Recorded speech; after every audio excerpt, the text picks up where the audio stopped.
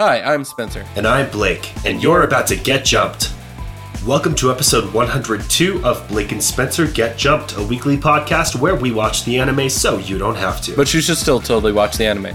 This week on Get Jumped, we're watching Soul Eater episodes 30 through 32, where possessed trains roam the desert, microphones are ingested as a liquid, and nothing is worse than sneezing. Well, that's true. What we've learned today from our brief conversation before this episode started recording was that there are two true evils in the world. One is sneezing, and the other one is coughing horribly, which is why we missed an entire week of our show, because Blake was dying and is only... It's not going to happen again. He's only just now coming off of his day. Shut up. That cough is terrible. I know you tried to fake cough and you couldn't stop yourself from real cough. No, I was trying to hold back a real cough for this whole bit, but it just kept going. Let's jump in.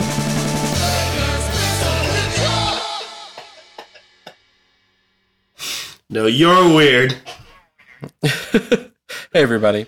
So, as you may have known, we have missed 2 weeks because of one, Thanksgiving, and the other, Blake sounding like he does right now. I was way worse, to be fair. Yeah, he was so worse that we just were like, no, it's not gonna happen. Yeah. And we were getting close to the end of the year, so we decided that we wanted to make sure that we got done with our normal shows before we do our end of year special, and then our first episode of the new year, I guess, other than the special, is going to be our show that looks like won the poll. So what we're looking at right now for our schedule, this episode's going to come out a little more than a week before Christmas, which Spencer and I both do Christmas, so we are busy with family shit around that time. Oh, by the way, I'm driving to Christmas, so we should hang out for lunch or something. Sure. This is a really appropriate time to talk about it, but whatever. What, are we doing something else? Anyway, so the next episode will show up right before Christmas, and then we will do our end of the year special, which I believe in past years we have done as our right before Christmas episode, and then taken the week between Christmas and New Year's off. So it looks like this year our end of the year special will be right before New Year's. And then the first week of the year we will be off. And then our first episode of the year will be after that one-off week, in which we will come back with the winner of the poll results, which it was not planned that way, and it really shouldn't have shaken out that way, but I became so sick that we missed a week. So yeah. Ta-da. Yeah. Yeah. The other news about that said poll is that if you were one of the people that was interested to find out that it was My Hero Academia and Yu Yu Hakusho battling back and forth on Twitter, which I had quite a few responses on, and a couple of people that were just like, come on, people, let's vote for Yu Yu Hakusho. You are getting your wish so far, because it is the tide has turned in a much more spirit gun sort of way. Look, they're both great shows, and they'll both be done on our show, but it sounds like one of them is probably going to be the one that happens next, unless something really significant changes. Yeah, and we'll announce exactly what we're going to be watching in probably the episode that we're doing for New Year's. We'll be talking about that. Yeah. But right now, if you're one of those people that wants a Yu Yu Hakusho, continue getting your friends to listen to our show and also vote. If you are somebody trying to fight for something else, you have an uphill battle, but it's not doable. So yeah, it is. It's still an open race. I mean, I don't think that it is 1,000 to 3 or anything like that. So if you and a concerted group of your friends believe hard enough, then you may in fact be able to make this a reality. And there is time. There's more time than we expected to give you because of how life has worked out recently. So you still have time to vote. I don't think we're going to close the poll until, well, I don't know when, but usually we don't close it until the episode before we need to know what we're doing because that's when we tell you what's happening next time and we have to plan ahead. But because of like the holidays and the end of the year special and stuff, it's not quite as tight of a turnaround. So, it's going to close eventually, but it's open for now. So if you haven't voted yet and you feel strongly, go vote. Yeah, and I will say that I've taken down some message responses that people have gotten me, some in-person responses that from people that I know that listen to the show. But it's also really exciting to have like a good turnout of people that voted on our show inside of the actual poll itself. It's really exciting because we're finally starting to get user generated responses. That's good. In a way that we really like talking to people. So if you listen to the show and you haven't interacted with us yet, please do. If you have seen me on Twitter or on Instagram or whatever, if you say something to me, it will not stay unresponded back to very long.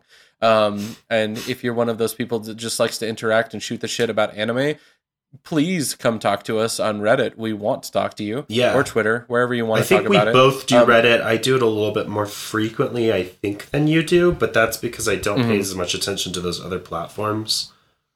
Yeah. But we're around. On other news, we like to chit-chat.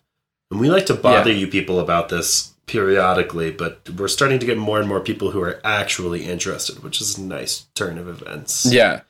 The other exciting news is that everybody that is part of our Patreon patrons that sent me information should have received their gift in the mail. I got one response back from Brady Johnson, who is one of our Patreon patrons, and he seemed to enjoy his shirt.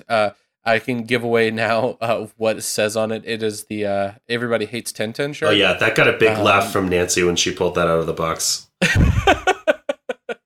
Was she a fan of it? Because that's what I was going for. I think so. I don't actually know how much she's watched Naruto, but I know she listens to our show, so she's at least, associated with 1010 and the fact that she is well and truly hated. Yeah, that's just true. The fact that our episode that we're about to talk about it on Naruto next time doesn't involve 1010 is always just a nice gift to me that I don't. As is true for most of them, but the point stands. The other note that I'm going to put on here, I just wanted to do like a brief rundown of like a quick thank you to all of the different people now that we passed Thanksgiving, and I wanted to do this when we were recording at Thanksgiving. But our patrons that are signed up so far, they're really fantastic people. One is Ben Diamond, who is obviously a spy, international man of mystery. Yeah, Brady Johnson, who is one of our most active members on Twitter.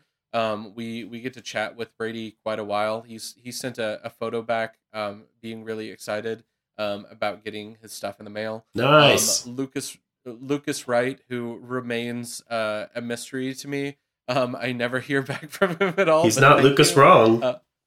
Nancy, who's a friend of yours from Wyoming, I'm assuming, or is she? She's great. Yeah, she is. She's the director of the show that I'm ADing right now. Dope. And then Sean Kelly, who I heard back from. Who I sent, and I haven't heard back from everybody else who has received their package. If you are hearing this because you actually are a Patreon patron, so probably listen to our show, feel free to send me yourself inside of the shirt that we sent you. We would love to put it up onto our page. You said that so weirdly. Send it yourself inside of the shirt that we sent you. What are we going to get back?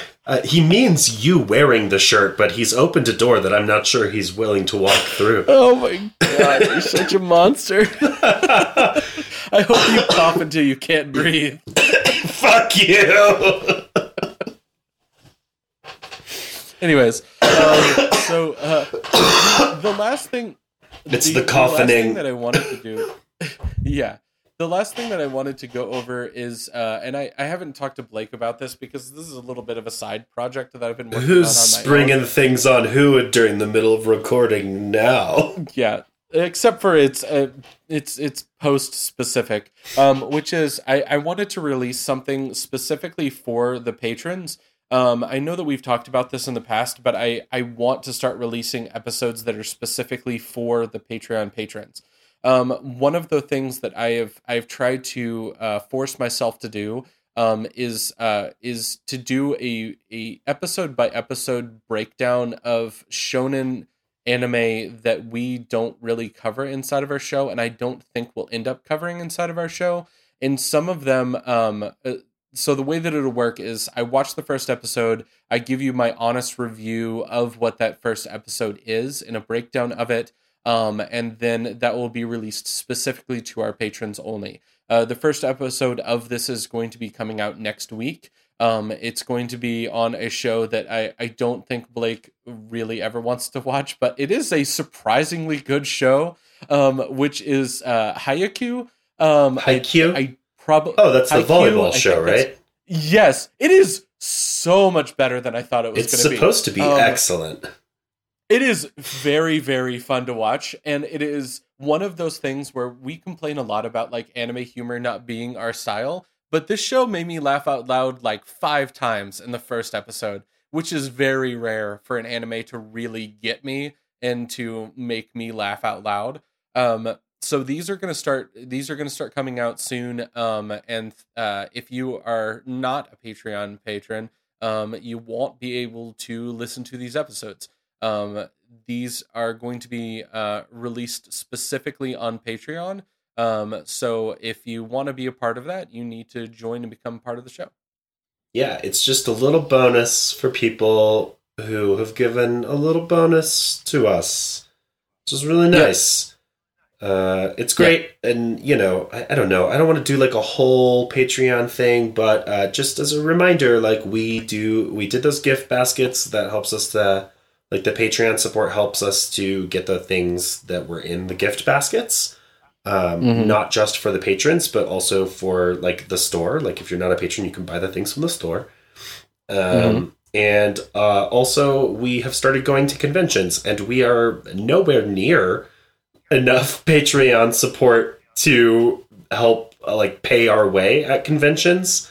But it does help clear up things like when we have to pay to post extra time on the podcast hosting website because it doesn't have enough time in the month for our regular posting schedule and stuff like that.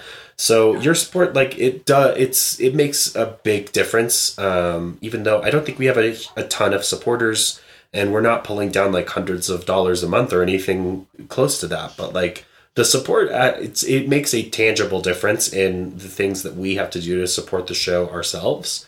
And the more supporters that we have, the more of a tangible difference we will see, and we will be able to do things like make more space for conventions in our lives and stuff like that. So, oh yeah, and speaking of those conventions, I have received responses from each one of the conventions that we've gone to so far, inviting us to come back to them. Yeah, they like so us it's a not lot, like which we. is nice. It's not like we don't want to go back to them. It's just, you know, we're trying to figure it out. You know.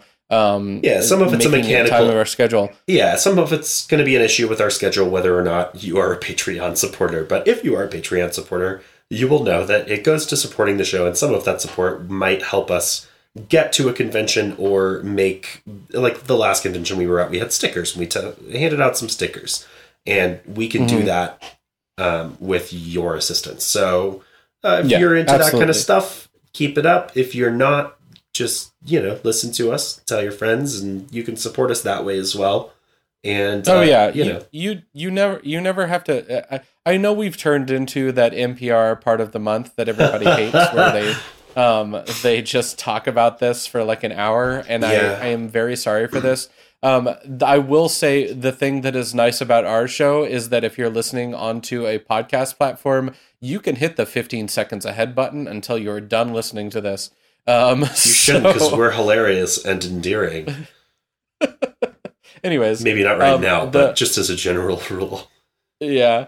So with that being said, I don't have any more news before we go ahead and jump in. I definitely am ready to talk about these episodes. I think we covered this at the beginning. I've been sick, so I'm probably going to cough, and it's probably going to be gross, and I'm really sorry about that. So We're talking about Soul Eater today, specifically Soul Eater's episodes 30 through 32. We're around halfway through. So what Soul Eater is, it's kind of like, there's a school called the DWMA, and it's kind of like Hogwarts for the people of this universe. But instead of being wizards, they are a partnership between a person who can turn themselves physically into a weapon. Not like your body as a weapon like you're really good at martial arts, but like your body as a weapon like you become a literal scythe. And the partners that they have are called Meisters, which are the people who partner with them and wield them in their weapon form to do battle. They also have the ability to sort of interact with their souls as a sort of wavelength. And so one of the reasons they partner up with each other is that you can resonate your wavelength with each other to increase your power and your synchronicity and stuff to make yourselves a really strong and effective combination. Our main characters are actually, it's like 7 people are the main characters because of this partnership situation. So 2 of our pairs of main characters are not going to be super important this week. So I'll touch on them very briefly. The main character is a girl named Maka. She is a pretty studious, strong character. Her partner is a kind of lazy guy named Soul, who can turn himself into a giant scythe.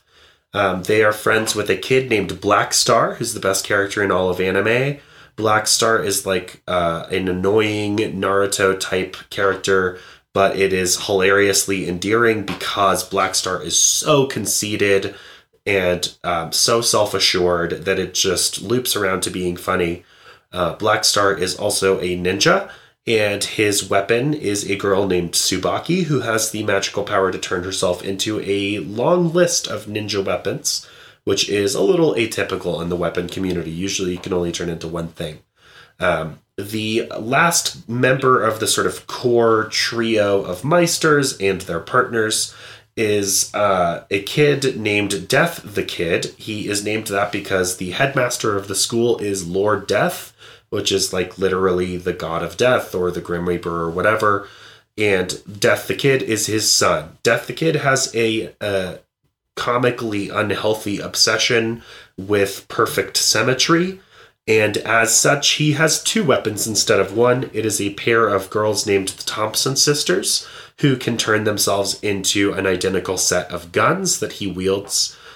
He will be sort of stepping to center stage in our first episode of coverage today, but just some backstory on what's happened recently. There are these Meisters. They fight against corrupted souls called Kishin, which is kind of like demonic souls. You don't have to be super demonic, but the corruption has taken hold and has changed you from a normal human soul. There are also witches, and there's this group of witches that has recently set about a plan which ended up being successful to revive this sort of literally demonic person named Asura, who is so powerful and so insane that his presence and his consciousness causes insanity to spread throughout the world. He was revived recently, and his consciousness is now starting to infect the world around them slowly but surely. He was revived by a witch named Medusa, who he thought was killed, but she actually survived and took over the body of a young girl to revive herself. And she used to be the mother, well, I guess she was literally the mother, of a kid named Krona. We've gone over this a lot. I just kind of spoke quickly or maybe misspoke. Krona doesn't particularly identify with one gender or the other. They usually use the pronouns he for Krona. Krona tends to read as a girl more than a boy, but Krona sort of officially is androgynous and is intended to be confusing, so he, she, or they might be used interchangeably. Either way, Krona was a villain that was the kid of Medusa. Krona has since joined our heroes and is having a hard time adjusting because Krona is afraid of everything. So Asura has been awoken. Cronus at the school now. Medusa survived even though everybody thinks she's dead. And finally, they recently learned about this guy named Abon who created all these magical items. And we're going to pick up with episode 30 today with Death the Kid on a mission to find one of those magical items and reclaim it for the DWMA. Yeah, so this episode is episode 30, The Red Hot Runaway Express, a magic tool left behind by the Great Wizard. Look, I asked it like a normal question this time without confusing myself at the end of the thing. It's not the title is over already. It's not the second part. It was just the first part. I was just proud of myself. Just had a lot of thoughts. Anyways, I like that you put Kid in the Thompsons. Yeah, I ripped that off of Wikipedia. I didn't copy and paste it, but Wikipedia called them the Thompson sisters, and I was like, that's way easier than Liz and Patty all the time, so I'm going to do that. Yeah, but anyways, Liz and Patty, Kids Two Guns, have gone off to the Sahara. They're looking for a train that runs through the desert, and at this train station that they've arrived at, they're standing, like Liz and Patty are standing there, Kid's standing there, and then there is another person that is standing there as well that has just like a hood on, but keeps on cheeping to herself. And I'm just like, how do you not know that this is that same damn witch? Yeah, the witches that we've seen have sort of small creature vibes. Medusa's a snake. There's one that's related to a frog, and this one is related to a mouse, which is actually like 5 or so witches who create some sort of gestalt person. It's kind of like Team America from Marvel Comics. But the I like to think of them as the like weird fan servicey Voltron. They totally are, because it's like 5 like very small, short, squat, kind of thimble shaped girls who have a mouse theme, but when they form up as one, they become a very scantily clad, big-breasted witch woman. It is totally fan service Voltron. Yeah, it is absolutely fan service Voltron. Anyways, so this big train, the reason why Kid is so excited to go and see this train is because he's like, a train that's been coming on time for hundreds of years. Yes, I want to go see this train. Yeah, did I tell you that I'm a fan of trains? It's so on brand, because he's like just thrilled. You know, again, he has an overblown fictionalized for comedic purposes version of obsessive compulsive disorder. So anything that is uniform just gets him going super hard. And apparently the fact that this has always arrived on schedule forever is one of those things. But it's important to note that, again, like I said in the intro, there is also rumors that one of these magic items made by Abon is what causes the train to run. And these things are, it's sort of unclear what they do, but what is relatively clear, or at least easy to infer, is that they are a source of great magical power, and therefore they are worth getting, and they are also worth getting before the enemy can get them. Which I forgot to mention, there's this organization called Arachnophobia that is centered around a witch named Arachne who has a spider theme, and so they have become the sort of main antagonist to the DWMA heroes right now. So he wants to reclaim this before any of them can. Yeah, so the train arrives, much like a sandworm from, I don't know, Dune, or from Tremors, or from Beetlejuice, I guess. Any sandworm that you can think of, except for it's in train form. It just rips on out of the ground, and then as it does, a new character appears, which is Fisher King, and I want to call him Kingfisher, because similar but different. Kingfisher. Yeah, similar but different. Anyways, he is going to knock them away and catch onto the train and start to fly off. The witch this is a dude chasing after it in full BDSM gear. He has showed up. It's actually a Fisher costume, but it's like head to toe red, glistening like it looks like somebody in like a leather bodysuit from like American Horror Story season 1. And he is clearly not human. Like, it's humanoid, but the way his head sticks out, I don't know what's going on. And you never really do get a glimpse inside the suit. And it's a mystery that I really wish there was an answer to, because his design is kind of, like many things with this show, the design just works for me, and I want to know more. But yeah, he don't get attached. He's not going to be around for very long. I like that the way you said that, of talking about the Fisher King, just reminded me of Community, where like the dean is just like, I hope this doesn't awaken anything inside of me. That's such a running joke with me and Pete. It's just so fucking funny. And then like the 2 Dalmatian people come by later and he's like, dreams coming true. Great.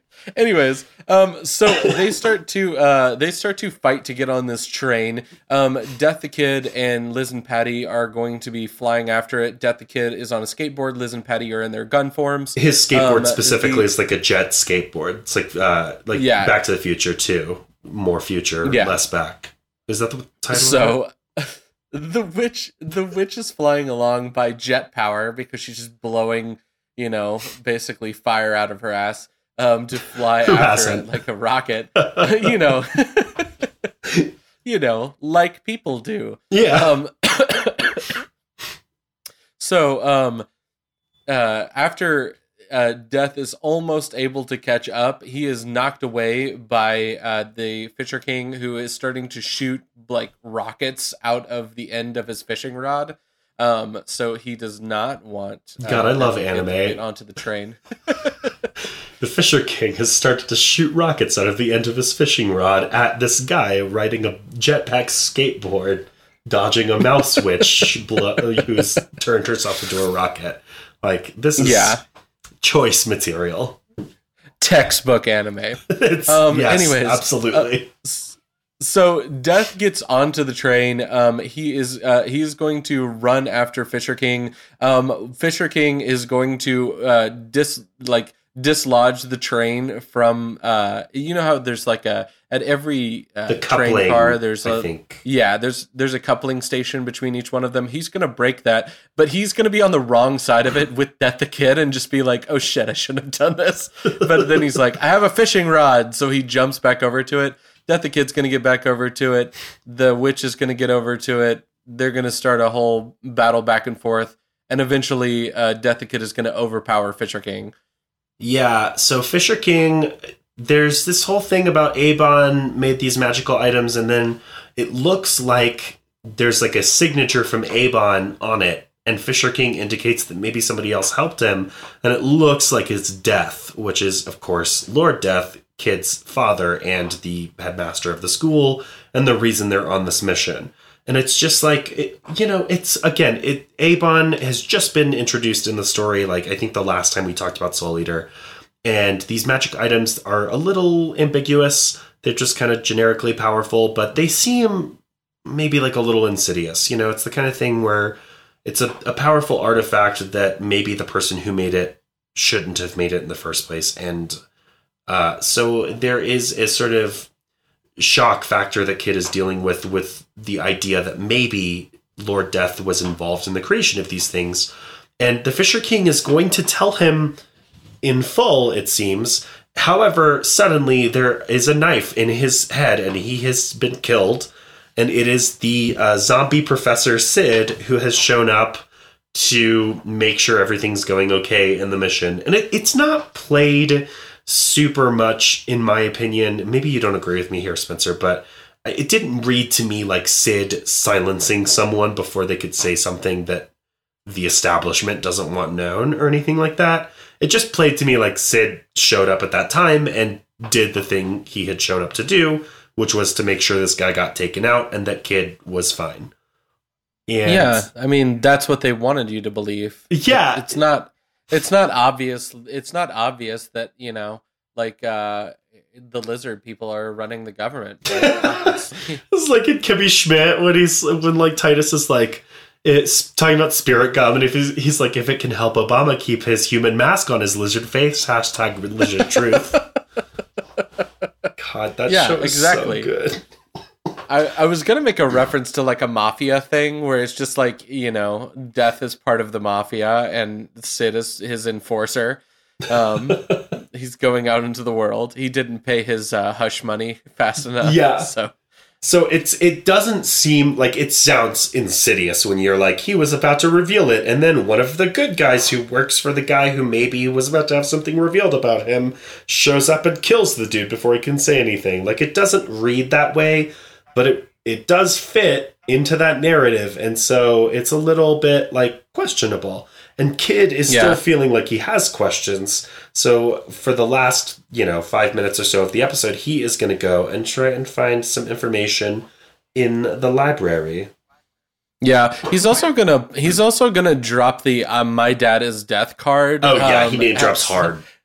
Yeah, so like he's in the library and he's like, I want to check out this book, and they're like, well, only professors can check out this book, and then he pulls out this ID that's just like, my dad is death, and he's like, your dad is death. I think he's handed his ID over or something like that. Like I feel like I remember specifically him being like, well, why don't you turn over my ID and look at the back, like very theatrical. Oh yeah.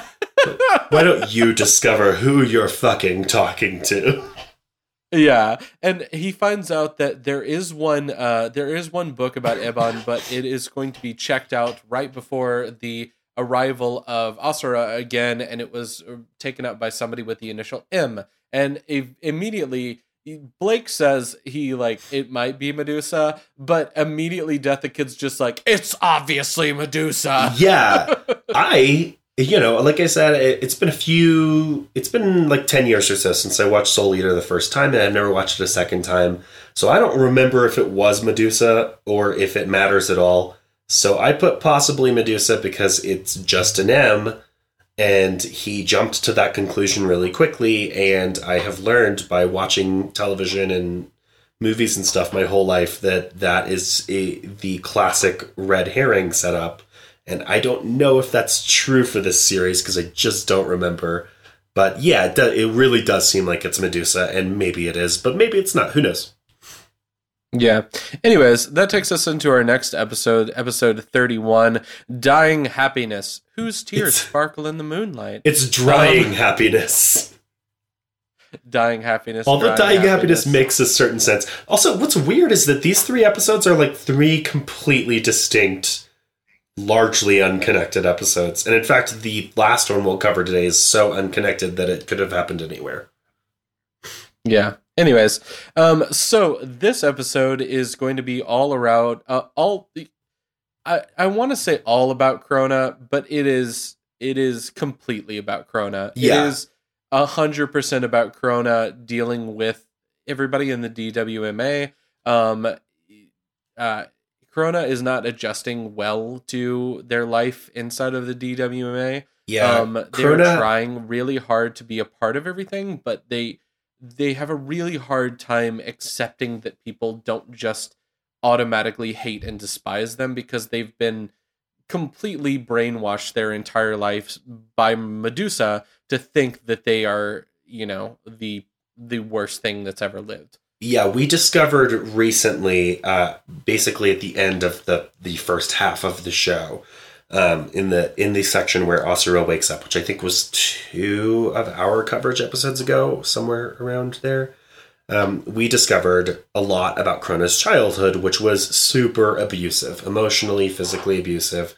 He has been through the ringer, and Krona is just very, very skittish and very untrusting, cries about everything, and everything sets Krona off, and this hasn't really changed, even though the heroes of the story, especially Maka, have gone out of their way to make sure that Krona feels welcomed. And in fact, the first part of the episode will show us that by there being a party that they make sure to extend an invitation to Krona for.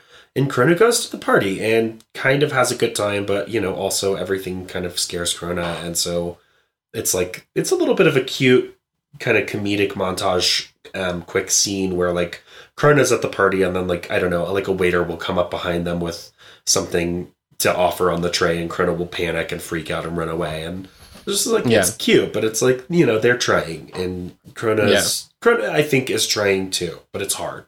Yeah. So Krona is on their way home, and in the middle of walking home is accosted by a young girl who reveals herself to be Medusa. Medusa, if you remember, is not dead. She escaped from Stein in the last moment and was able to possess a young girl. She has used this body to go around making herself more powerful as the world starts to get more and more crazy around them since Asura's revival. Medusa is going to task Krona to get a listening device inside of Stein's living area, and the way that they are going to do this is by getting this spying device into Marie, who is now the partner with Stein. Yeah, there was once Asura was awoken, there are these things in this universe called death scythes, which is basically like if you're a person who can turn yourself into a weapon, there is a sort of long form ritual that you can go through to turn yourself into like your most powerful version, which is a death scythe. And there are death scythes scattered throughout the world, and many of them have been called to the DWMA in light of this recent crisis. And so Marie is one of those.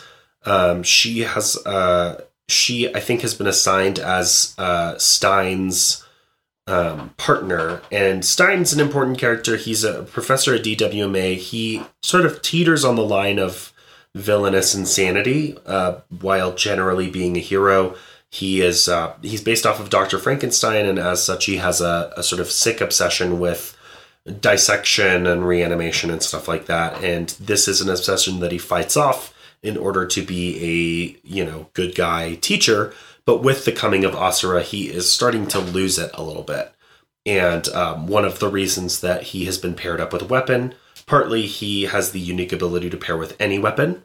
He also is, I think, the strongest weapon wielder at the school, with the exception of Death himself. And Marie has a kind of calming influence on him. And so her presence should help him maintain sanity for a longer period of time while solving these other problems.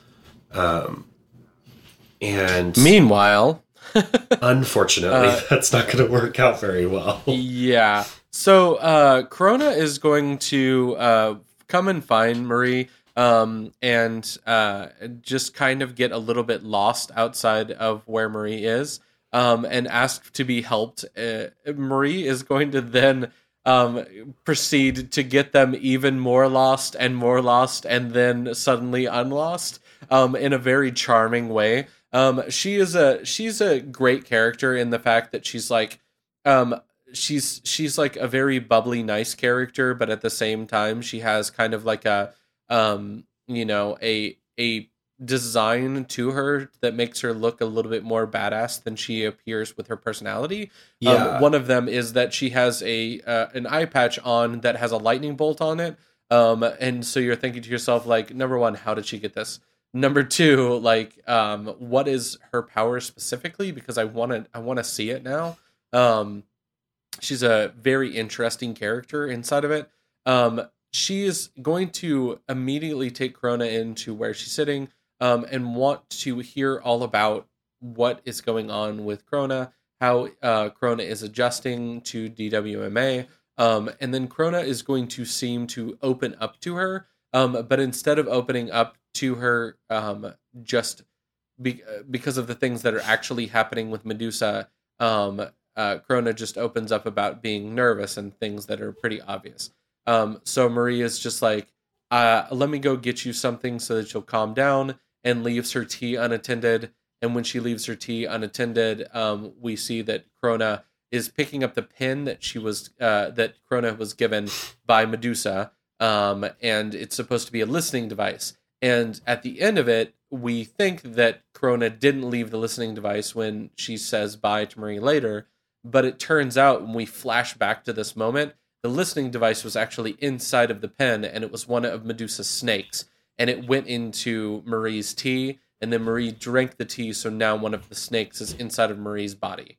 Yeah, and this is going to give them the ability to listen in on Marie's conversations. But Medusa also points out that it will cause proximity to Marie to be bad for Stein. Basically, like, instead of being around her being a calming influence, it's going to heighten his insanity and cause him to lose it even faster. And it's just... Yeah. It is this very slow, subtle setup that really represents a devastating loss for the heroes.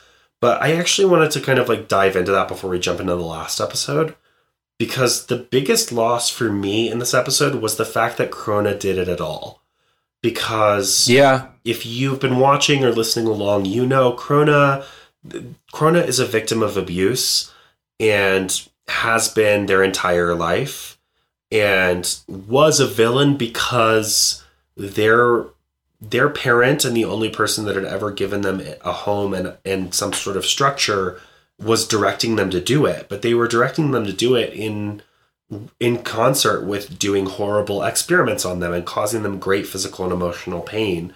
And Krona has just been through a lot. And that first section, that when Asura, the climax of the first half of the show is Asura is revived. The heroes fail to stop that, but they have victory as well, which is they stop Krona from fighting them and sort of free Krona from this past by offering a kindness and a gentleness that Krona has really never experienced and inviting Krona to join them. And then Krona does. And like we said, this has been a really tough adjustment, which is, it's really nice because Krona has all this baggage. And so it's really good that the story does the work of having Krona working through it instead of just kind of hand waving it away. And that is all great, but it also plays in a way that is sort of uncomfortably truthful with trauma, which is that the source of her trauma, like her abuser, comes back and is able to immediately cause Krona to fall back into Krona's old patterns. And instead of resisting it, you see that Krona is unsure of what to do and doesn't really want to do it. Krona is afraid of Medusa and doesn't want to be around her. And yet there isn't really any resistance offered. Like there's hardly a moment of thought before Krona agrees to do this. It's just sort of forced onto them, and it's this like very tragic sort of look at like what happens when you're abused and how easy it is to fall back into those patterns. And it's frustrating and devastating because Krona is this really interesting character and it's really sympathetic, and we really like the protagonists, and now Krona is one of them. And so for Krona to betray their trust and to betray them like this, it hurts. But it's also, like, unfortunately really understandable and really true to life. And I think that makes it hurt even worse. Yeah, it's one of those things that happens inside of this show that shows a real connection with the writer of Soul Eater with true human emotion, and that's one of the things that's really interesting about this show as well, is that it takes things that are true in actual life and twists them to the umpteenth degree inside of a fantasy persona, and I think that's one of the most interesting things about this show, is that it really is unafraid to deal with these really dangerous issues in real life in this kind of fantasy world, so that you can get a little bit of understanding, further with, like, what kind of person and what kind of thing is more susceptible to go mad inside of this world because they have a pre-consisting possibility to do it in life. It kind of gives you that peek under the hood of, like, somebody is a little bit obsessive about things, but if they were exposed to something that was causing them to go more mad, this is like the extreme that they may go to. It's just, it's a weird fantasy experiment that's obviously fantasy, and the it doesn't actually express what real, like, mental disabilities or psychoses people actually have.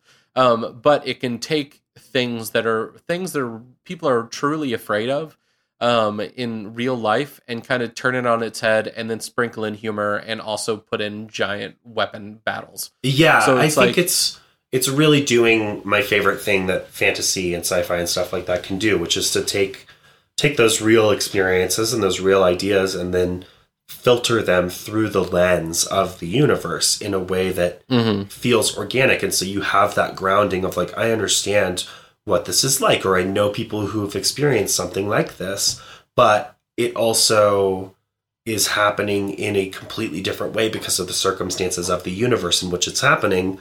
And that grounding that you have, you're like, okay, I know the rules of this universe. I have some sort of experience with this, this type of emotional response or this type of person or whatever. And so I can kind of see that there's a logic behind why this behavior or why this event is happening the way it is. And I just really love that. I know that like mental illness in fiction is often not portrayed very well. And I wouldn't say that Soul Eater is doing a particularly good job of it. I would say that Soul Eater, I think, for me, seems to get away with it by being very fantastical and very clearly like not trying to be about mental illness.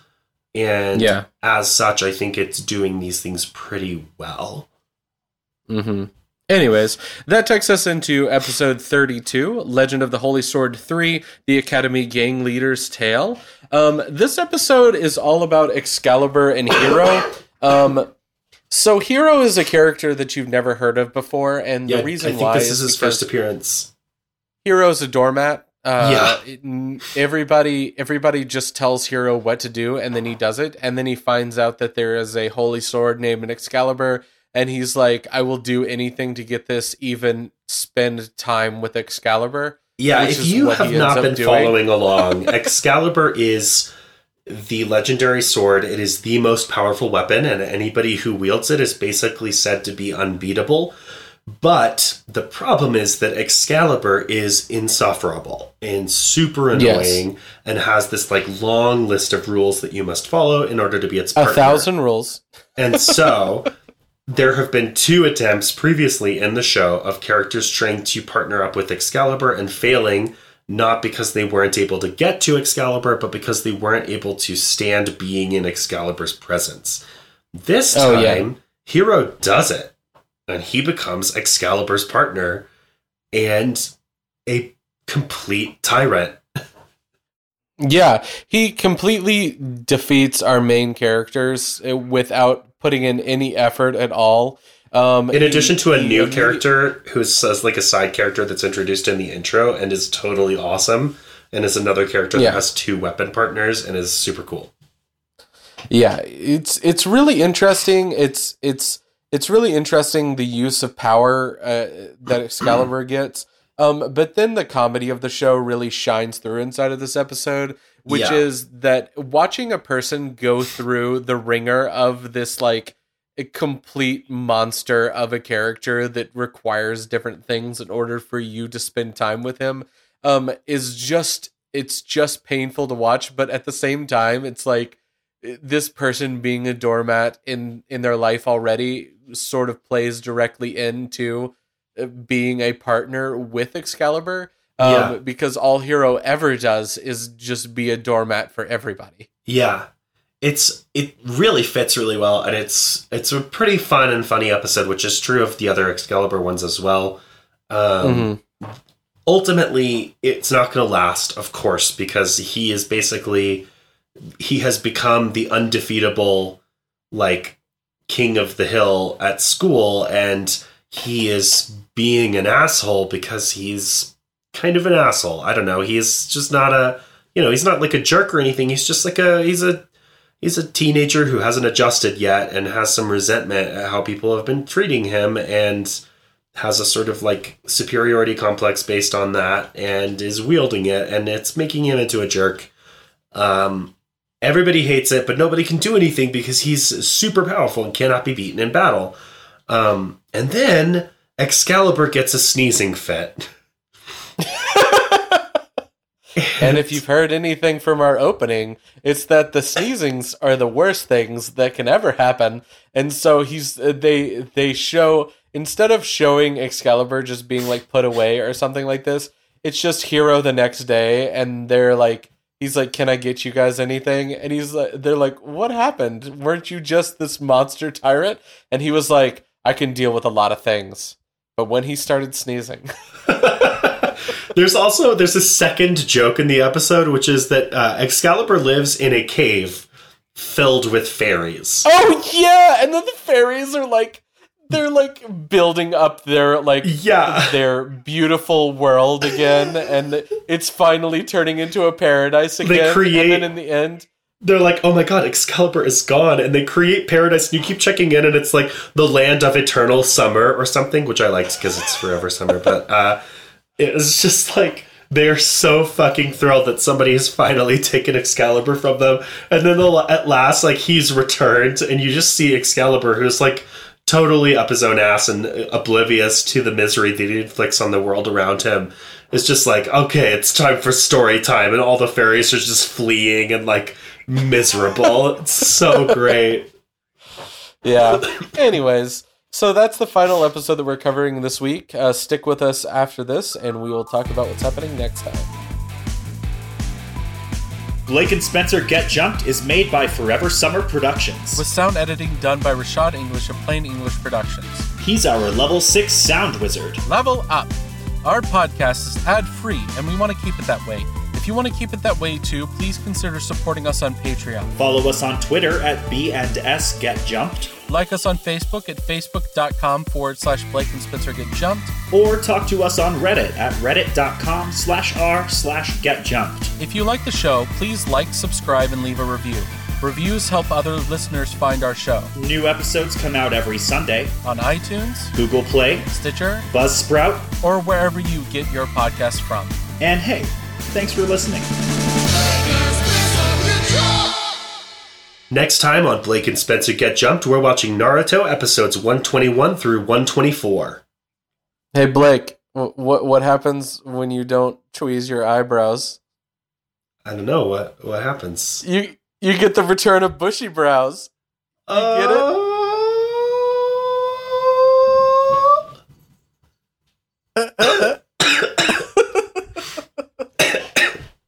We're done.